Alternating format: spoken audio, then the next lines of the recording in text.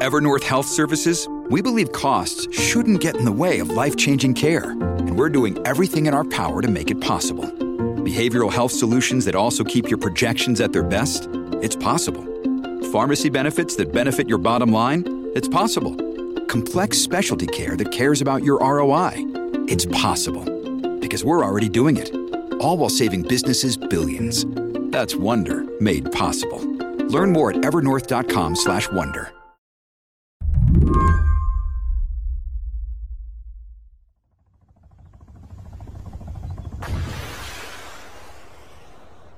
That sound you're hearing, a helicopter and a grenade being launched, is from a video that was posted on X, formerly known as Twitter, earlier this week. It was posted with the caption, "New video, Hamas fighters shooting down Israel war helicopter in Gaza." It's been viewed more than 2.5 million times, reposted more than 2,500 times. Except it's totally fake. It's from a video game called Arma 3. It's not in Gaza. It's not in Israel. Nothing about it has anything to do with the current conflict. The video now has a community note attached explaining this, but not before it bounced all around the internet. Other videos, horrifying real ones, from Israel and Gaza are all over X, with little or no warning. It makes the platform, a place people used to go for news, into this ghastly brew of suffering and confusion over what's real, what's not, and what's being posted just for clicks. I wanted to understand how it got this bad. So I called up journalist Casey Newton, who writes the newsletter Platformer. Casey says there are 3 big reasons. One is that since he took over the platform, Elon Musk has systematically gotten rid of the vast majority of the people whose job it used to be to prevent false things from going viral on the platform. Another reason is that Musk has repeatedly endorsed accounts that are known spreaders of misinformation. And a third reason is that after eliminating all of the verification badges from the vetted journalists who used to have them on the platform, he started selling those badges to people for $8 a pop. And then he started paying those people based on how many views they got. That is just a recipe for having a lot of misinformation on your platform. Is this the worst you've ever seen it?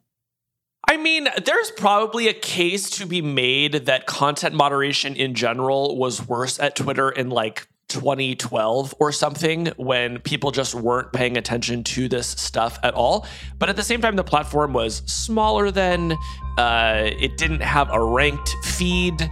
And so there are now systems on Twitter that amplify bad stuff that are much more robust than they were like 10 years ago. So yeah, I think it's probably pretty easy to make a case that in the ways that matter, this is the worst that this particular network has ever been. Today on the show, the idea of a global town square was probably always a fantasy. But the war between Israel and Hamas now shows how broken Elon Musk's platform really is. So where should we turn now?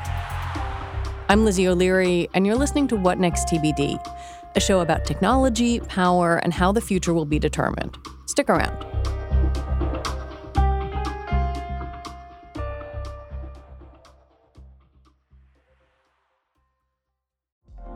Apple Card is the perfect cashback rewards credit card. You earn up to 3% daily cash on every purchase every day. That's 3% on your favorite products at Apple, 2% on all other Apple Card with Apple Pay purchases, and 1% on anything you buy with your titanium Apple Card or virtual card number. Visit apple.co/card calculator to see how much you can earn. Apple Card issued by Goldman Sachs Bank, USA, Salt Lake City branch. Subject to credit approval. Terms apply. When you need mealtime inspiration, it's worth shopping Kroger, where you'll find over 30,000 mouth-watering choices that excite your inner foodie. And no matter what tasty choice you make, you'll enjoy our everyday low prices, plus extra ways to save, like digital coupons worth over $600 each week. You can also save up to $1 off per gallon at the pump with fuel points. More savings and more inspiring flavors make shopping Kroger worth it every time. Kroger, fresh for everyone. Fuel restrictions apply.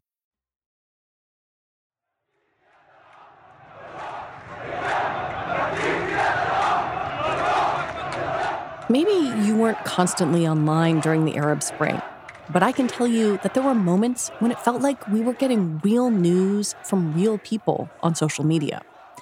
And when wars broke out in Syria, in Crimea, Twitter was one of the places where you could get good information, in part because it was up to the minute, but also because there were teams of people within the company whose job it was to sift the real from the fake, not to mention the automated systems to manage it all. Of course, platforms have always been plagued with mis- and disinformation, but there were also thousands of journalists and verified organizations that users could trust. All of that is largely gone now. I wonder if you could give me a sense of what type of content moderation does exist at X. Well, I mean, I think, if you are posting child sexual abuse material, for example, they will make some efforts to catch that. They have some automated tools that are looking for terrorist content, for example. It's illegal to host terrorist content, so they still have to pay kind of glancing attention to that. And, I'm sure they're still removing some posts and some accounts. But again, the teams have been decimated, and Musk spent a lot of the past couple of years talking about the fact that he just kind of doesn't really believe in content moderation in general, with the exception of his platform's community notes feature, which is kind of this crowdsourced way of fact checking. So if you browse through the site, you will surely see those notes attached to viral tweets that sometimes push back on their false claims. What does that mean if you are, trying to get real-time information about this conflict? If you are someone who still has the muscle memory of going to Twitter, X, for news? Well, I think a lot of people are having this kind of shock because this is maybe one of the first crises since Elon took over a year ago where people are really craving an up-to-the-second understanding of what's happening. And they really want to see those first-person accounts, right? They want to go beyond the headlines and see what it looks like on the ground. And those people are finding that they're not able to do that in the way that they once were. And so it has caused what Ezra Klein has called an exodus shock, where people are realizing, oh, this place isn't actually for me anymore. What are my alternatives? You and I talked about this a little bit with regard to Ukraine, but it does feel like the past week or so has been palpably worse. I wonder if you've thought about that or thought about why you think that is. Well, I think one thing that is happening, and we know this from a report that Shira Frankel did in the New York Times, is that Hamas is seeding Twitter with videos of violence as part of its campaign of terrorism. And so because Twitter does not have the same tools and teams in place that it once did to prevent that stuff from spreading, to remove it quickly from the platform, people are seeing a lot more violence and gore, I think, this time than they did in the early days of that Ukraine conflict. Let's talk about engagement, because I think it's just so fundamental to how this platform operates right now, how all platforms operate. But I wonder why misinformation, inflammatory content, gory content, whatever it is, gets so much engagement. Well, something that trolls do now in the aftermath of a calamity is they will find old videos that look like they might be related to the current crisis, and then they post them, So we've seen like videos of fires in Algeria, or like I think we saw like a fireworks celebration that was repurposed to look like a bombing in the current crisis. People have even posted video game footage on X in recent days and tried to pass it off as combat on the ground in Israel. And this technique is effective because you see a video clip, there's no real context. Someone is telling you that this is breaking news. There's no meaningful system of verification on X. And so that's just a recipe for chaos. But again, what's interesting here is that Musk has now created a financial incentive for people to do this because the more views they get on their posts, presumably the more they'll be paid. That's what I wanted to ask you about. Do we think people are getting paid for that? Like, if you're the person who posted that, video game clip with somebody holding an RPG launcher, are you getting paid? Quite possibly. The system that they have set up is still somewhat opaque. They did a big payout to creators earlier this year as an effort to encourage more people to become paid subscribers. They then updated that plan to say, only views from verified subscribers would count toward your engagement goal. So it's people paying $8, broadcasting to people who are paying $8. So we know that there are not that many paid subscribers to Twitter. And so my assumption is that those people are not going to make out like bandits. But Musk is very capricious. He changes the rules for things all the time. And I could very easily see him deciding he wanted to pay out more or less in any given week on any given subject, depending on his mood. You have spent, I'm going to guess, probably more time than you would like thinking and writing about Elon Musk. How much of this is driven by him personally? Basically 100%. There is no other person who has a meaningful vote on what happens on X. He is the person who decided to get rid of the Twitter branding. He's the person who decided to get rid of the old verification system. He's the person who decided most recently to take headlines off of article previews in the feed. So now as you scroll through, unless the post itself contains the headline, you're just sort of clicking on a mystery box. These are all Musk's ideas. And I think it's important to say that Musk has said what he wants Twitter to be, and while he will sort of make noises about it being a global town square, he seems a lot more interested in it becoming a payments platform, a jobs board, a place to make audio and video calls, right? You start to look at all of these things, and to me, there's just no reason to have any expectation that he wants to operate a news platform like Twitter used to be. So, in my mind, that story is already over. And I think what we've seen over the past few weeks is the sort of the stragglers and the diehards who are just waking up to a reality that has actually been in place for more than 6 months. So those of us who are just sort of flexing our old Twitter muscles are doing it in some place that's been cleared out a long time ago. Yeah, and I get it. Who wants to go learn a different platform? Who wants to start again? Who wants to build a new audience? What if there is no one there for them to be broadcasting to? I get it. It's exhausting. And it's also sad because Twitter, for all its flaws, at its best was a really useful thing. Yeah. But it is literally dead. Twitter does not exist anymore. And every few weeks or months, we get some new thing that reminds us, oh, yes, it's actually dead. And some new group of people says, well, maybe I should find somewhere else to spend my time. But in my mind, that's a good thing because I don't really think anybody should be spending their time on X. I guess maybe the reason this feels different is that the consequences are so dire. And it feels a little bit like there's an immorality in remaining or not walking away. Yes, certainly I feel that way. I basically stopped using Twitter late last fall after Musk smeared Yoel Roth, the former head of trust and safety on the platform. I just sort of felt like whatever this thing used to be for me is dead. So I do post links to my newsletter and my podcast, but I don't engage with anyone on the platform, and I spend way less time reading it. My good friend Walt Mossberg, legendary tech reporter, he recently deactivated his account, was just kind of like, I can't be around this guy, and walked away from 800,000 followers. And he posted on Threads and said, if I can do this, you can too. I found that very powerful. I sort of suspect in the next couple months, I'll even stop just posting links to things. But yeah, I don't really think there is any moral justification for being on X. And I think that for those who feel like they still need it for one thing or another, to the extent that you can't get that anymore, you have even fewer reasons to show up. Earlier this week, the European Union's commissioner who oversees the Digital Services Act demanded that X remove graphic images and videos from Hamas, as well as disinformation about the war, or face fines. In response, CEO Linda Yaccarino said the company had removed hundreds of pieces of content.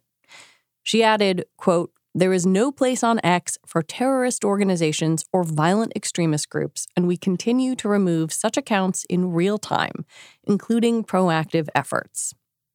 I asked Casey what he made of that, if this was just the last gasps of the old system of content moderation. Sort of. Although, this is a tricky conversation to have because no one really agrees on how much bad stuff is allowed to be on a platform, And if you're a politician and you open your feed and you see 3 bad things, they might have erased 99.9% of things, but you will still have had a bad experience, and so you'll send an angry letter. So we see this sort of thing in the regulatory debates over social networks all the time. At the same time, when you talk to like researchers or people who had been using this platform to do what they call open source intelligence, which is basically just looking at public posts to try to see what you can figure out about what's going on in wartime and sort of other high stakes situations, they will say that it's much less usable than it can be. They mourn the loss of a true verification system. They feel like they're spending more time having to debunk stuff than they used to. So the people who sort of care the most about this and work on this the hardest are saying it is worse than it used to be. It would be surprising if after having eliminated almost all of the people who work on this stuff, that X was doing even half as good a job as it used to. What is the use case for X right now? It's a payments processor and a jobs board, Lizzie. That's what you need to hire. Go to X. You want to pay your friend but not use Venmo for some reason? Go to X. That's what it is. Hey, you want to make a video call to somebody whose phone number you don't have? Go to X. It's that's the vision. It's a little bit of everything. I love this because once I realized I didn't want to be on X, I did still want something that was like Twitter. Yeah. And the biggest impediment to me getting what I want is people using X like it's Twitter. So over the past week, we have just moved much further in that direction because more and more people are waking up every day to the fact that Twitter is dead. When we come back, are the alternatives really viable?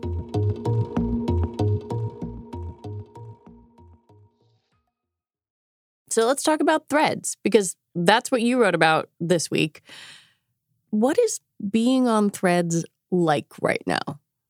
It is uncannily like being on Twitter a year ago. I show up, most of my peers in the tech press are there. They're posting links to things. Their readers are replying. There are little memes that are popping up. Like a week ago, everyone was sharing screenshots of their phone. There's kind of a main conversation of the day. Over the past couple of days, it's been, is news allowed on Threads or not? And what should Threads do about amplifying news? And it's kind of taken over the entire platform as people debate this.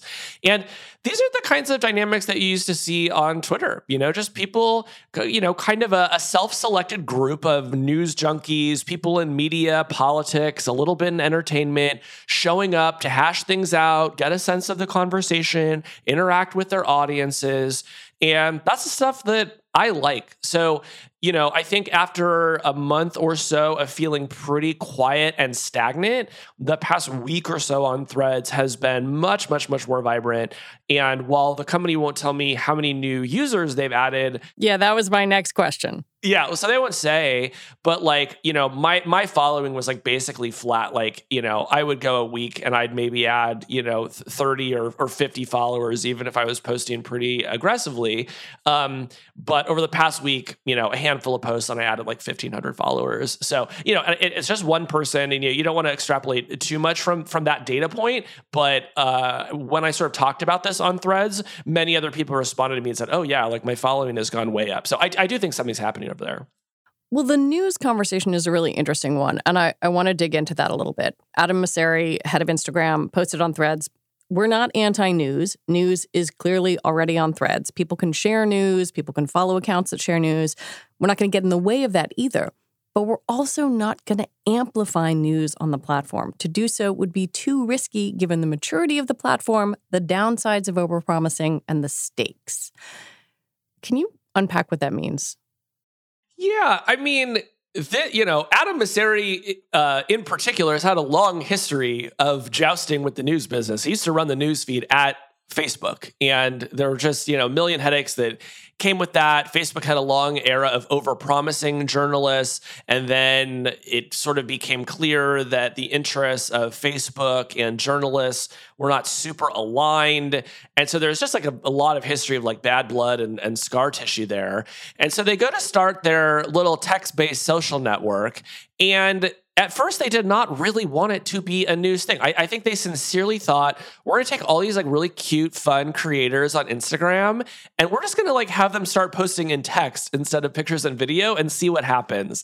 And whenever you start something like this, you don't know how people are going to use it. I don't really know what the version of Threads looks like, where it's a bunch of creators like posting in text about their, makeup tutorials and their IKEA shopping hauls. Maybe that would have been a good time, but it didn't really happen. But at the same time, there has been this need in the world for something like Twitter. And so, of course, all the journalists show up when they start posting their news. And so if you're Meta, you're kind of at this crossroads where you have the vision of this thing that you wanted to build that it doesn't really seem like people want. And then you have this other thing that people desperately want you to build that has this sort of long and dark history for your company. Yeah, I mean, Meta's gotten burned meddling around in news.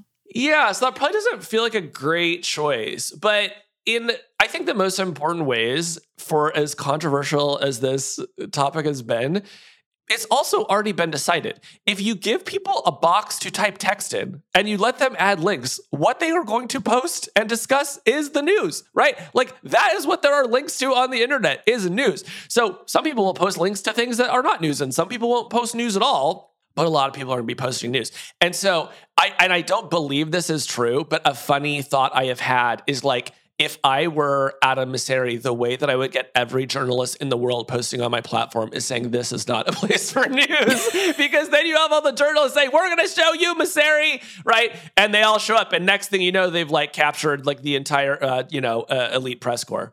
What does Meta do with that? Like clearly there is a demand for old Twitter with all of its problems. Yeah, I mean, like the thing that made Twitter interesting, insofar as it was interesting, was that it just kind of set the global daily news agenda.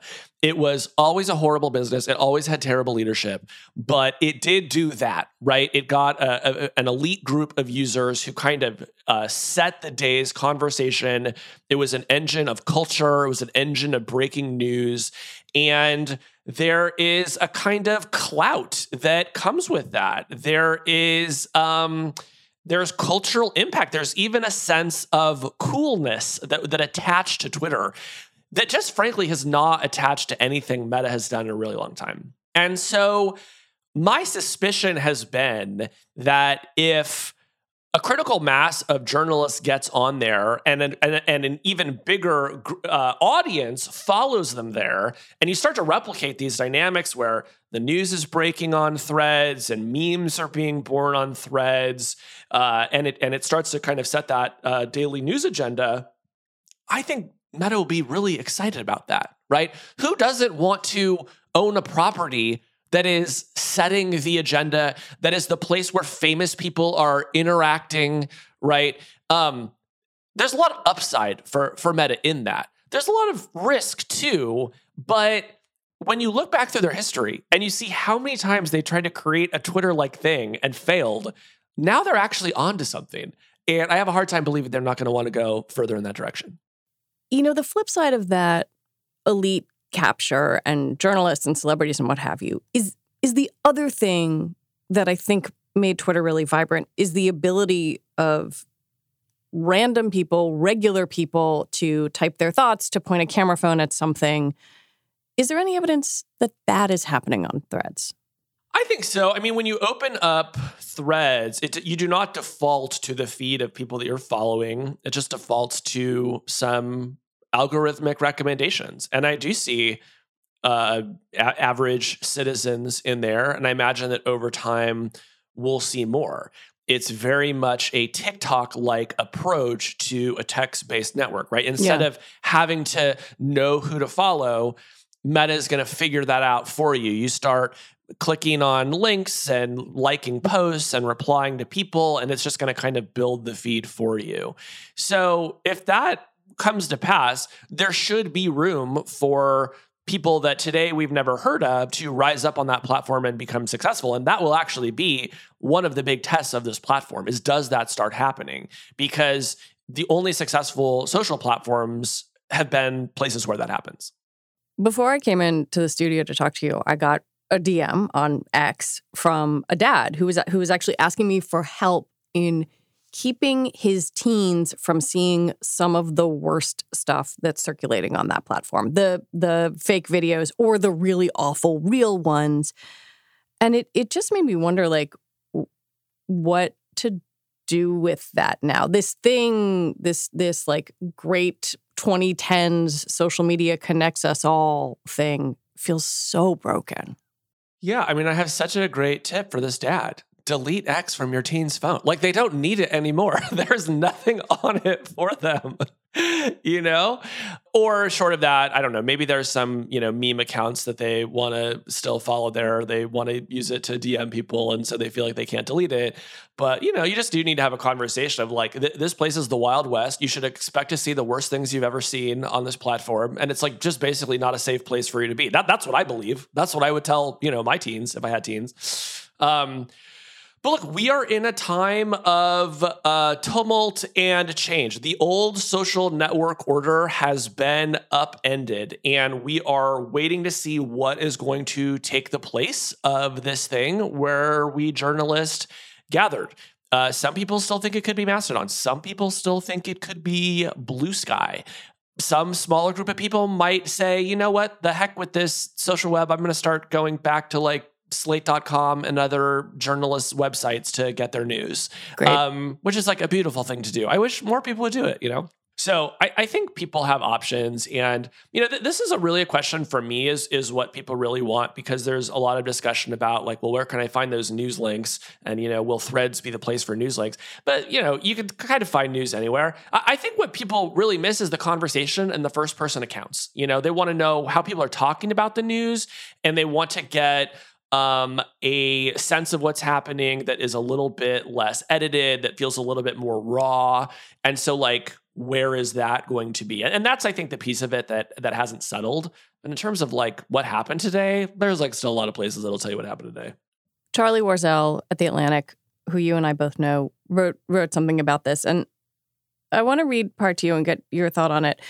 It's worth considering that the possibility that the centrality of social media as we've known it for the past 15 years has come to an end, that this particular window to the world is being slammed shut.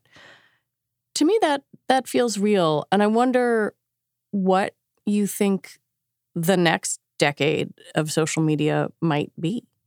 I mean, I respectfully disagree with Charlie. I think this is wishful thinking. Yeah, like I think...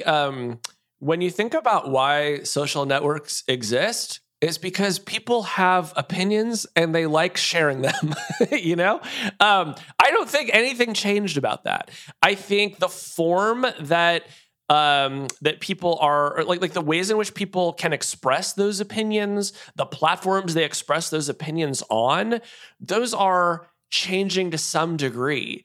But like, I don't think we're losing places to post. In fact, there are now more places to post today than there were a year ago. And not just like places to post, but places where lots of influential people are posting, right? So in effect, like the reverse has happened.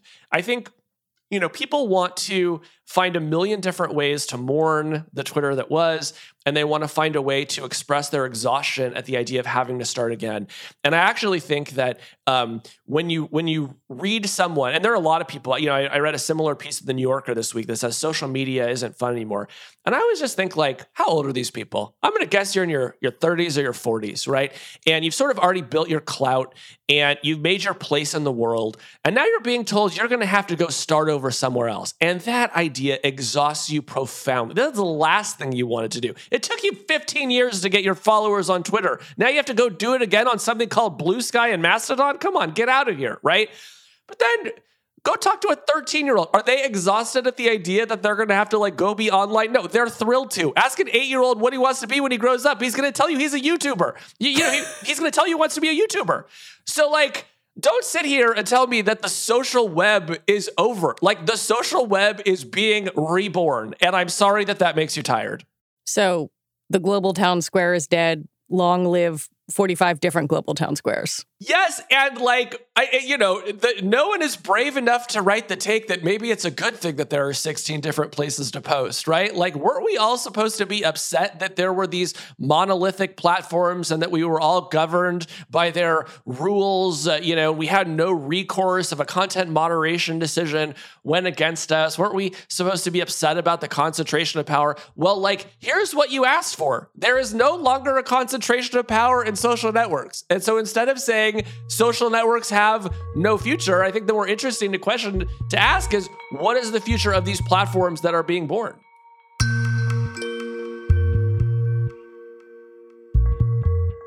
Casey Newton, thank you for coming on. My pleasure.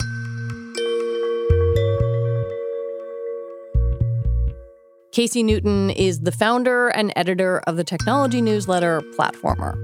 And that is it for our show today. What Next TBD is produced by Evan Campbell and Anna Phillips. Our show is edited by Jonathan Fisher. Alicia Montgomery is vice president of audio for Slate, and TBD is part of the larger What Next family. We're also a part of Future Tense, a partnership of Slate, Arizona State University, and New America. And if you're a fan of the show, I have a request for you. Become a Slate Plus member. Just head on over to slate.com/whatnextplus to sign up. All right, we will be back tomorrow with another episode. I'm Lizzie O'Leary. Thanks for listening.